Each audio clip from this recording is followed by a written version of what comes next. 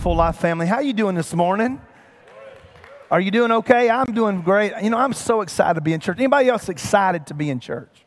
I love meeting with you guys. Yeah. I love being here with you, and I love worshiping. And probably one of my most favorite things in the world for me is when we stop the music and hear you guys singing to the top of your lungs. How many know God's good this morning? How many love to sing about His goodness? Amen. He is so good. I will declare to you today, He is a good God. Can you do me one more favor? Can you help us welcome those who are watching us online today? We're so glad you've tuned in. Come on, give them a good hand today.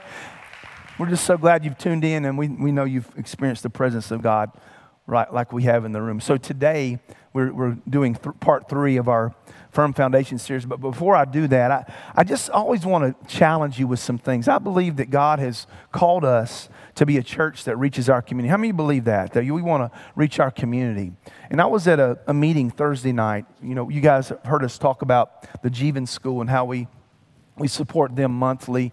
It's a school in India that we support with our monthly. Your giving, your generosity makes it possible for us to support them. So I was with a group of leaders from that organization, Friends of Agape, on Thursday night, and just begin to hear the vision that God has given them to reach India for Jesus. And, you know, we get to be a part of that. Aren't you glad we get to be a part of that? People who are far from God, you get to come to faith in Christ. And so the reason I wanted to mention that again is because one of the things that he said was that they do these prayer walks around these communities that they're believing God for. And it reminded me of our Every Neighborhood initiative that we put into place last year, where we're challenging you to go in your neighborhoods and just pray around your neighborhood. Just do a prayer walk. And we have actually put together a guide for you to do that. It's under the cross back here to my right. And these guides will help guide you through that. And here's what I challenge you to do. Grab a group of people, somebody in your small group or whatever, and pray over your neighborhood. Because here's what I believe. How many of you know a lot of what happens in the spirit realm? Amen. We are in a spiritual battle whether we want to admit it or not. And so I believe the weapons of our warfare are not carnal. They're mighty through God to pulling down strongholds. How many know your prayer could be the very thing that brings people in your neighborhood to Christ? And so I want to challenge you to grab one of these, do some prayer walks, and I'm believing that we're going to see a harvest. Amen. That's something that your pastor prays every morning. There's a map that we put out Monday through Friday at our 6 a.m. prayer, and I pray over every neighborhood that's within probably a 5 or 10 mile radius of our church. And so I'm believing. How many of you believing for a harvest? Amen. Jesus said, pray the Lord of the harvest to send laborers. And so I believe that's what we're going to be. Amen. So pick that up. Also, if you'd like to take notes, we have this available for you. It's also under the cross. And then we've added something new here recently on the Church Center app. The today's outline is already up there. If you'd like to follow along with that and take it home, and you can use it all during the week to just rehearse what we've talked about. That's a resource for you we just made available last week, and so today's week 2 of that. So take advantage of that, especially if you're a note taker. You got anybody ready to hear God's word today? Anybody ready? I'm excited about this one because here's if you're just kind of new to our church and kind of just not sure why we're doing a series like this, I felt strongly back in January, the Holy Spirit spoke to me very clearly. I want you to talk to your church and help your church build a strong faith. And the reason we're building a strong faith is because there are people all over that you know that are deconstructing their faith left and right. Anybody know somebody who said, I've deconstructed my faith? And so it's become almost it's really a real problem in our culture today. And so my heart for you is that don't happen to you, that not only do you not deconstruct your faith, no, you build a strong faith. And here's the reality. The strong faith that you have will be built on the strong foundation of God's word. How many of you love God's word? So we've been talking about this for 3 weeks now. In week 1, here's what we said.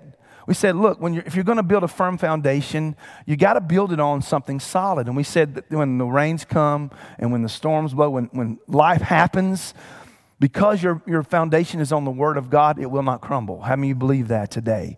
And so we've declared that. And so we also saw a blueprint. We said blueprints are real important as you're building. And so a blueprint for you to build a strong faith is found in Psalm 119.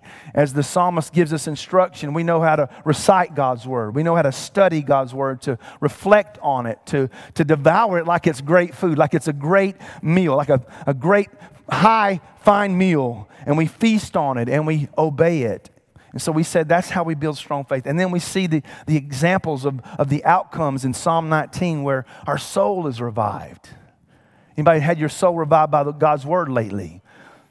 We have this joy that comes as we're taking in God's word. We understand that we get to rejoice in his word. And we said that we get be able to have this insight, this daily insight, clear insight on how to live life. Where is it found? It's found in God's word. And then last week we said Jesus is the central focus of the Bible. From Genesis to Revelation, it's all about him. Can I get an amen today? And that you and I can have a personal relationship with the God we offended because Christ was willing to come and redeem you, to purchase you by his own blood. Are you glad for that this morning? So today what I want to do is I want to challenge you with this is more of hey, how can we trust the Bible and know that the Bible is a valid document? So I'm going to get real, kind of almost real technical with you. Is that okay? Anybody like that kind of thing? And I'm hoping this is going to help you build a strong faith as well because, folks, here's the reality. Don't you know the Bible's being attacked more than ever? But here's the good news. It's always been attacked. From the history when it was first being recorded and written down, there's always been people who try to discredit it and stamp it out. But do I have good news for you today? I have some good news. They haven't been able to. Amen? And so today I hope this encourages you. Remember, we're helping you build a strong faith. So go with me to Matthew chapter 24. In verse 35 it says, heaven and earth will pass away. But what does it say? My words will never pass away. And so here's the truth of it, folks. Every word in the Scripture has been sovereignly ordained for you to be able to read. It was moved on. The men who wrote the Bible were moved on by the Holy Spirit as they wrote. And would you expect a document written by the Holy Spirit to be totally accurate? That's what you would expect. But some would say, well, there's discrepancies and all of that. And so I want to deal with a little bit of that today. And so some of the resources that I drew from is Pastor Chris Hodges in Church of the Highlands. He preached a message recently about this about 2 years ago. And then I love apologetics. Anybody else love apologetics in here? How many of you don't know what that word means? Okay, so literally it means in defense, right? So in defense of. So you're not apologizing for something. The word kind of gives you a weird meaning there, but it's really you defending your faith. And so the Bible tells us in the book of Peter to give a reasonable account or a defense of our faith, right? And we do it in gentleness, right? We do it in the right spirit. And so what I want to do is I want to equip you and help you as an apologist to defend your faith. And so there are 7 convincing proofs today that the Bible can be trusted. So y'all take this journey with me, folks, so we can find out these 7 truths. Number 1, the Holy Bible. The Bible is historically accurate. Now, in a culture today, even some people in faith, it really troubles me because even locally, there's some pastors that are really, I believe, are treading on dangerous ground because they're saying that some of the stories that they read in the Bible can't be true because they're so humanly impossible. But how many of you know that if you serve a sovereign God who created the universe with just his breath, miracles are possible? You know, some people say, well, I just don't know if a guy can live 3 days in the belly of a fish. That's impossible. Humanly impossible, right? And so the same people would say, well, I don't know if I can believe the book of Jonah or that Jonah lived. You know, they still believe in a virgin birth. Come on, somebody. Or they still believe in a resurrection from the dead. Listen, folks, all of it's impossible for me and you. But for a God who created everything, it's nothing. And so, folks, when you look at the idea that the Bible is historically accurate, even Jesus pointed to Jonah. So Jesus saw that story historically accurate because he referenced it. As Jonah was in the belly of a whale, so shall the Son of Man be in the grave, right? So I got a joke for you, okay? And I pray this joke doesn't offend anybody. So this girl in her school wrote a paper, a research paper on Jonah. Well, the teacher was a staunch atheist, right? And so she's just mad when she's reading it. She's just mad. She asked the student, she said, "Why did you write this? How do you even know it's true?" And she said, "Well, I believe what the Bible says, but here's what I'll do. When I get to heaven, I'll ask Jonah, and we'll find out." All right? And she said, "Well, what if he didn't go to heaven? What if he went to hell?" And she said, "Well, you ask him." All right. I probably should not have told that one. Okay. Psalm 33:4 says this, "For the word of the Lord is right and true." Not just true, it is right. So when you look at historically what the Bible says, well, all it describes, it is a history book, right? It's not just a history book, but it is a history book. It tells a story, a history, mainly of the Israelites, right? But it is a historical book, and so you would expect it to be accurate. Now, when we're talking secular people, when they look at a document to try to validify it, to give validity to it, historically, there's three things that they do. Number one, they look for eyewitness accounts, right? Were there people there who actually saw it happen and write it down? Even in a court of law, what does it say? If you have a witness who you put on the stand, who they saw it happen, you're going to trust it, aren't you? Well, think about this. Let's just think about the four Gospels, right? You have different authors, right? Now, there's different elements to the story. Each one tells a different element of the story because there's a specific thing they're trying to accomplish. But how many of you know that they all say this? Jesus came, lived a sinless life, died a cruel death on the cross, and walked out of the tomb. All of them agree that Jesus died and rose again. Amen. And here's the other thing. Some people say, well, these guys, because 10 out of the 12 of Jesus' disciples they died a martyr's death. You guys realize that? And you say, well, that's not a big deal. People die for their faith all the time, right? I mean, Islam, they do that all the time. They, blow themselves up and all that. But here's the thing. They're dying believing something's true, even though it may not be. Now, the disciples spent 3.5 years with Jesus. I mean, they were with him every day. So had he been one of these deceivers, are y'all with me? Had he been a deceiver, and even his resurrection had been, manipulated and be false, would these guys, knowing that, would they willingly die? You can die for a lie. But if you know it's a lie, I'm not dying. Are y'all with me? Does that make sense? And so these four guys, they tell the story, the gospel story, accurate. And listen, folks, this is a test of validity. The eyewitness accounts of everything that happened, it's true. Amen. Here's the second one. They recorded, the scribes who recorded the Bible, especially let's say the first 5 books of the Bible. And I went and watched a video by, anybody ever heard of Josh McDowell? Josh McDowell, and here's how convincing all this information is. Josh McDowell was a drunk. His dad was a drunk, and he set out specifically, his goal was to prove that Christianity was false. That was his philosophy. That was his hypothesis.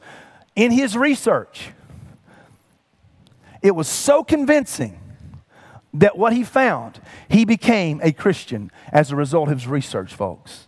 That's how convincing this argument is. And so I watched the video, he took he had a copy of the Torah written in the original language.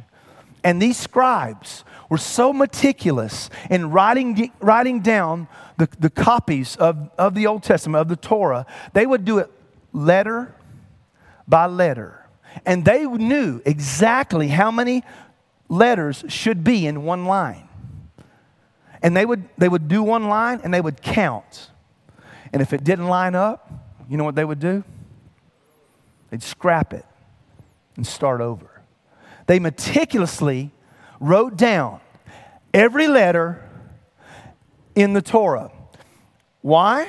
Because they wanted to know. They knew, I know in their heart they would say, somebody down the road is going to try to discredit this. And I want to make sure that we salvage, we make sure we keep intact the truth of God. Amen. Now, some people say, well, it's a copy of a copy of a copy of a copy of a copy. So we don't even have, folks, that's not true. Because every time they translate it, they go to the oldest transcript that they have of the scriptures and they translate from that. So everything, it's always from the same one. And here's the cool thing. You guys familiar with the Dead Sea Scrolls? Up until just the few years ago, like it was 1948 when they found them, we had a copy. I think it was about 1,000 years old of one of the original documents of the Old Testament. Since then, we found the Dead Sea Scrolls within 100 years, folks. That's pretty impressive. Now, listen, I don't have time to go into all of this, but you realize that when they look at other documents like the Iliad, the Odyssey, other documents they consider as historical, some of those were 1,000 years after the people lived, and they still look at them as credible historicity. Are y'all with me so far? I know this is kind of technical, but folks, I'm trying to help you see that the Bible is more accurate than any other book on the planet. And it was painstaking how much work they went into to preserve what the original story was. So that's the second one. The third one is this: archaeological confirmation. You realize that just about every year or every few years, people are like, well, I just don't know about this civilization in the Bible. I read about this civilization and we're not sure about it, and then they go and find artifacts. Just about 100 and something years ago, everybody was unsure about this group called the Hittites. You ever read in the Old Testament about the Hittites?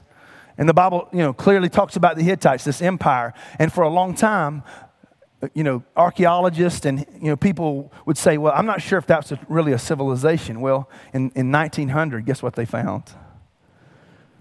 They did the archaeological dig and they found all of their artifacts of this empire known as the Hittites. Folks, how many of you believe the Bible's true?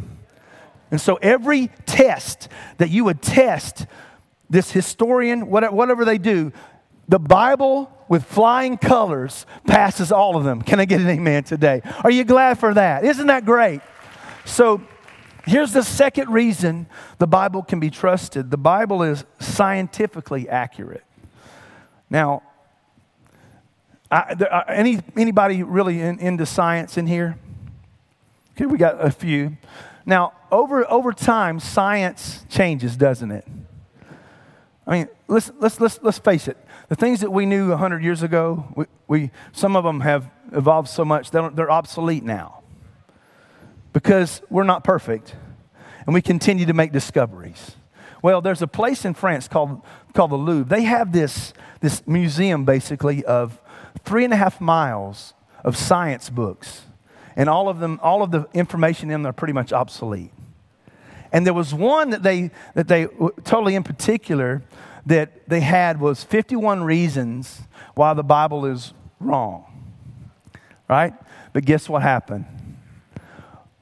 It was like 51 I can't even pronounce the word. Incontrovertible reasons the Bible is false. All 51 of them have been debunked, folks. Why?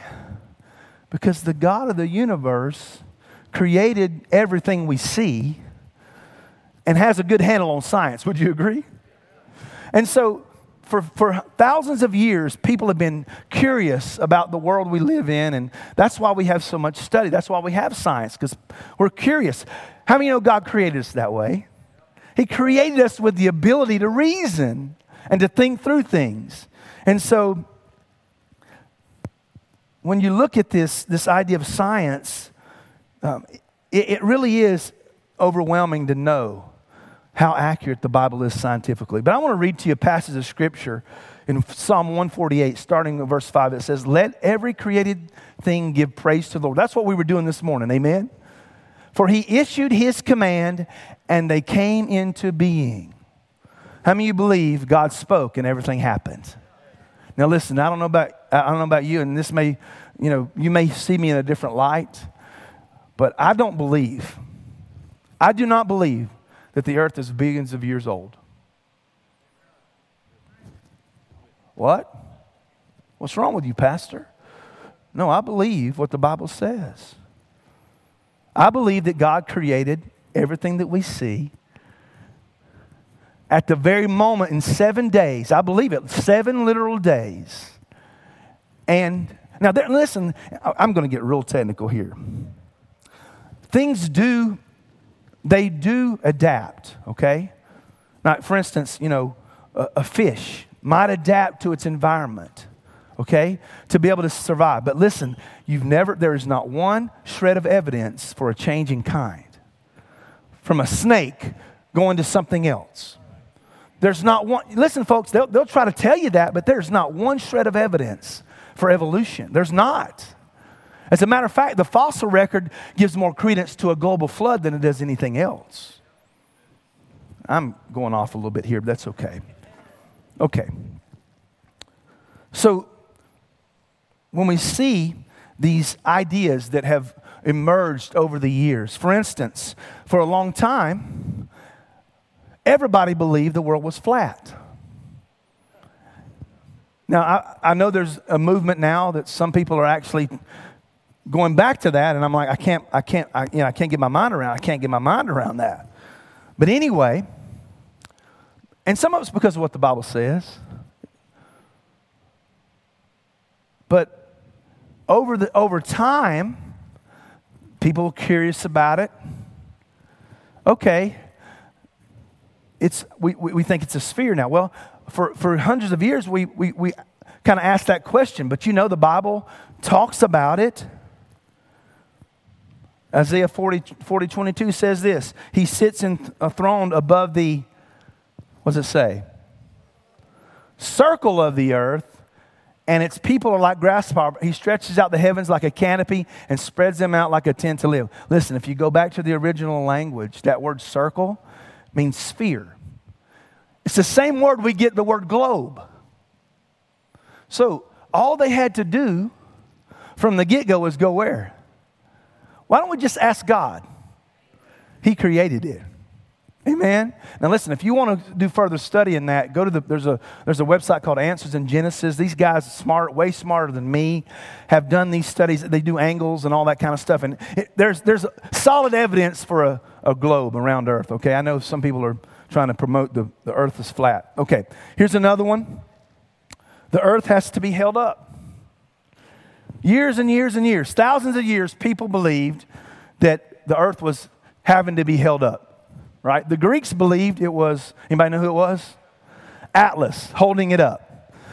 The Hindus believed that it was an elephant on top of a turtle, on top of a snake. And they would just, these are theories, right? Thousands of year old theories. And then the Egyptians, now think about this for a minute. The Egyptians were pretty smart, would you agree? Anybody ever been to Egypt? Anybody ever took a look at the pyramids? Is your mind blown? How old these pyramids are and how advanced that technology was to build those suckers? And think about this. Moses grew up, how? As an Egyptian. He was trained in Egyptian schools. And here's what the Egyptians believed about holding up the earth. They believed it was held up by 5 pillars. Now, would you almost expect that if that was something that had been really ingrained in Moses, because you know Moses wrote the first 5 books, right? The Torah. Wouldn't you see it kind of creep in? Did it? Not even close. But God, in His wisdom, gave inspiration to a man named Job in the oldest book of the Bible. And here's what it says. Job 26:7. He spreads out the northern skies where? Over empty space. He suspends the earth over nothing. Folks, Job knew that God was holding it up. Of course, we know gravity, we know all of that, but it's suspended in nothing. From nothing, God created and suspended all the planets. Amen? All we got to do is ask. The Bible knows, right? How did Job know? The Holy Spirit showed him, right? What about this? The number of stars could be counted. There was a astronomer, Hipparchus, in 150 BC. He actually tried to count the stars, and he came up with 1,022. And then about 100 years later, a guy named Ptolemy said, no, you're wrong. There's 1,026. Folks, how many of you know? I mean, they take shots at it. One shot is 200 billion trillion. I don't think they got them all, do you? Where do we look? Jeremiah 33:22. I will make the descendants of my servant and the Levites who minister before me as countless as the stars in the sky and as measureless as the sands. Do you think the Bible knows what it's talking about, folks? Here's another one. Years ago, they believed too much blood would make you sick, right? And this hasn't been very long ago, right? This is like 200 and something years ago. They believed that there were several things in your body, bile and different fluids that made you sick. They didn't even really realize about contagions and bacteria and all that. They didn't have microscopes back then. So they would actually bleed people because they thought blood was bad. You know our first president died from that? Anybody know what it was called? What they called it? Bloodletting. Yeah, I heard it. So they would literally cut you and drain your blood out. So they did that to George Washington over and over again, and he died because of loss of blood. Now we know, no, if they're sick, what do? We don't take blood from them. What do?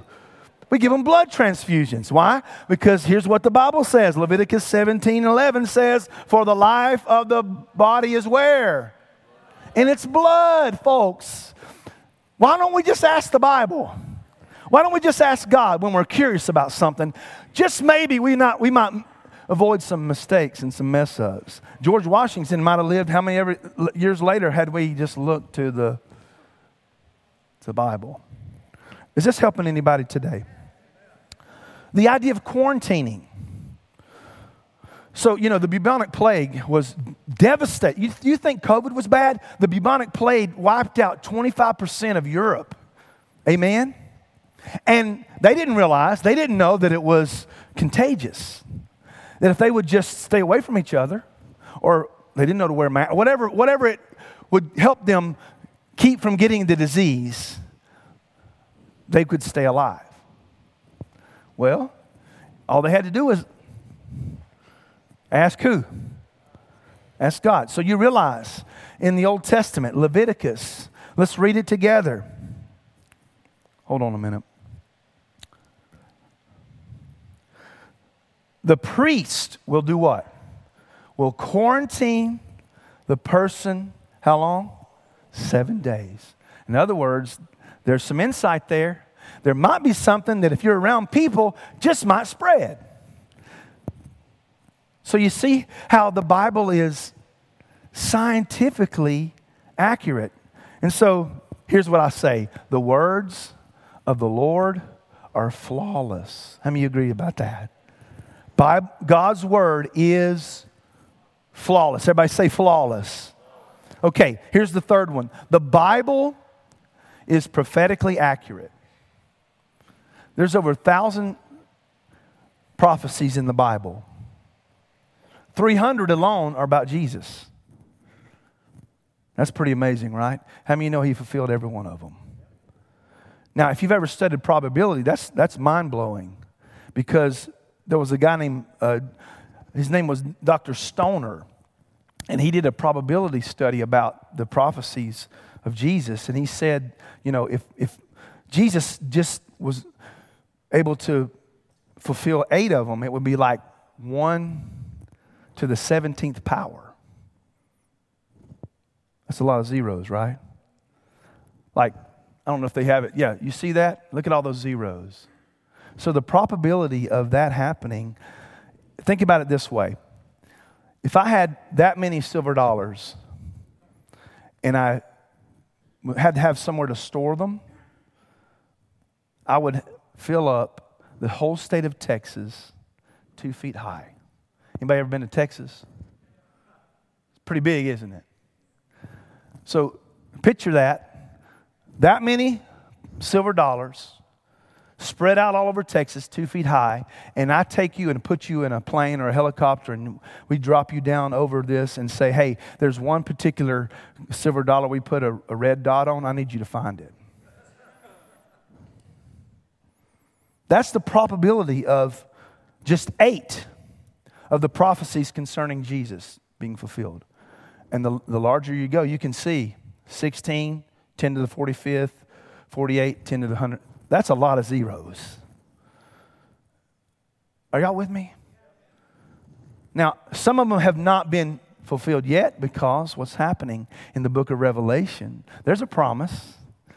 But listen, given the Bible's track record, would you not want to be on the right side of those prophecies?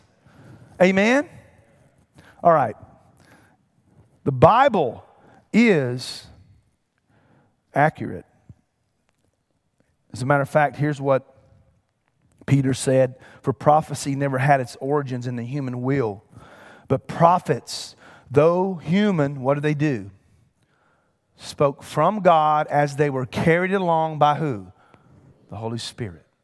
Every word, every letter of the Bible was written through the hands of men by the Holy Spirit. Amen? Are you passionate about God's word today? Do you love his word? If you do, come on, give him praise this morning. Amen. Jesus said this. He said, but this is all happening to fulfill the words of the prophets. And we read this last week, that it's recorded in Scripture.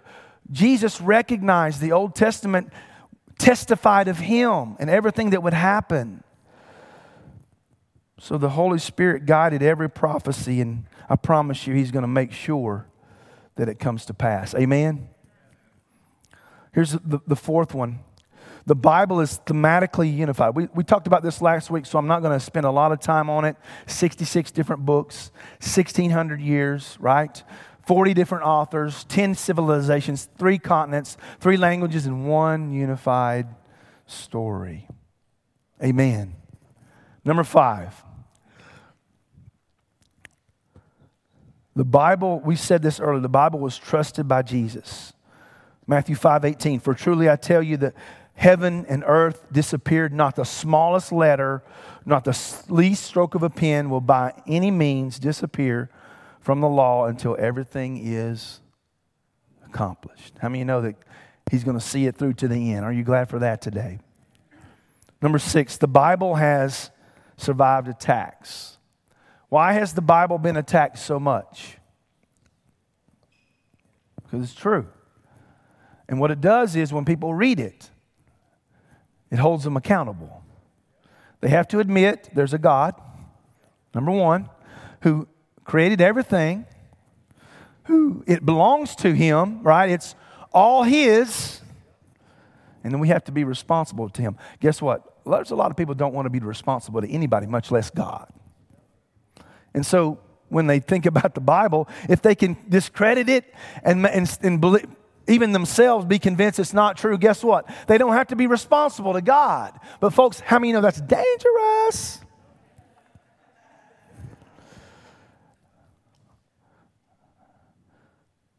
Thousands of years of attack, it's still the best-selling book on the planet.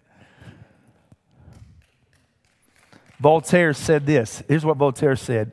Within 100 years, the Bible will be forgotten. Here's the funniest thing. So when Voltaire died, the French Bible Society bought his house. Guess what they started doing? Producing Bibles. 1 Peter 1, for all people are like grass, and all their glory is like the flowers of the field. The grass withers and flowers fall, but the word of the Lord, what? How long? So here's my question to you. Will you attack God's word, or will you live by it?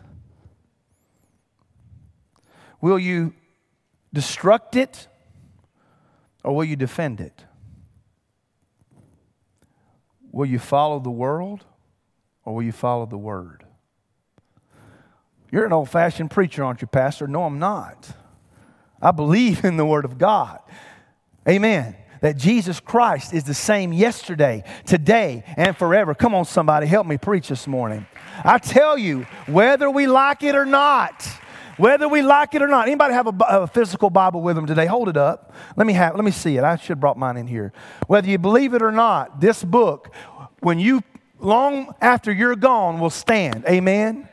This book is, from Genesis to Revelation, the Word of God. Come on, somebody. I will preach it till the day I die. And I don't care. I know people are more and more hostile toward it. Maybe they might just have to put me in jail. I don't care. I believe this book. Amen. Thank you. As we're closing, folks, this is the most compelling one. The Bible has life-changing power. There's some people in this room can testify to that. Listen, folks, I'm a testimony to that. My life is not the same as it was when I first came to Jesus. Amen? And it is because I have made reading God's Word, listening to God's Word, reciting God's Word, obeying God's Word, a lifestyle. And I'm telling you, it's not just another book. It will transform your life if you will submit to it. Amen. As a matter of fact, Jesus, go ahead and give him praise. Amen. Jesus said this to the Jews who have believed him. Jesus said, if you hold to my teaching, you are really my disciples. Now watch this.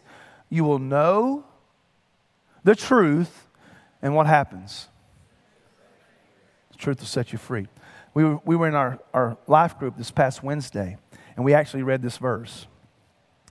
And here's what we really just kind of leaned on is when you understand this idea of knowing the truth.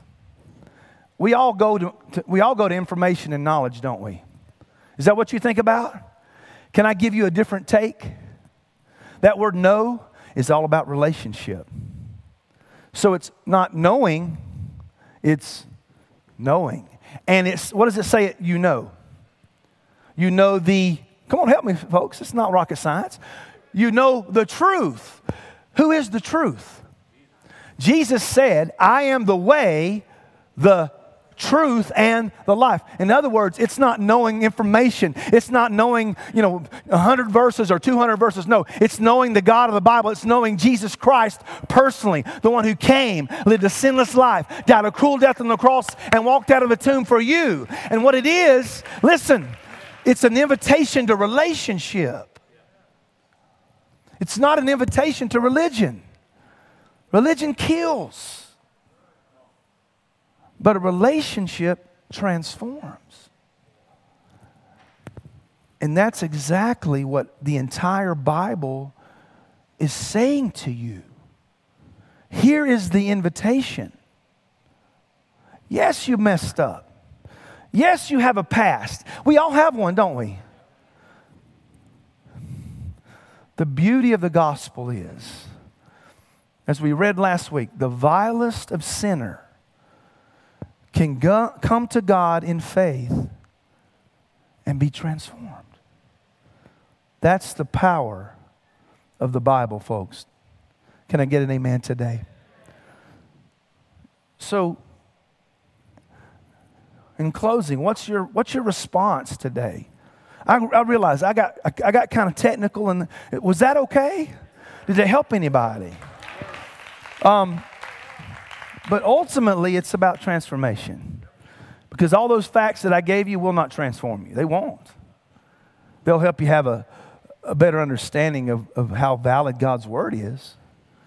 But the truth is, it's the Holy Spirit. It's the power of the cross that transforms you. And where do we get that understanding of the cross? From the Bible, right? So what's your response? Number one, understand there is overwhelming evidence, amen, that the Bible can be trusted. It can be. Number two, let's continue to build our lives on the trustworthy foundation of God's Word.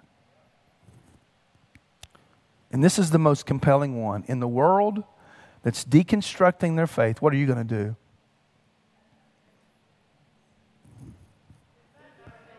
Say it loud. Everybody say it. Let's defend our faith with what? Confidence. Thank you for joining us for this week's service. We pray that God has used this moment to greatly impact your life.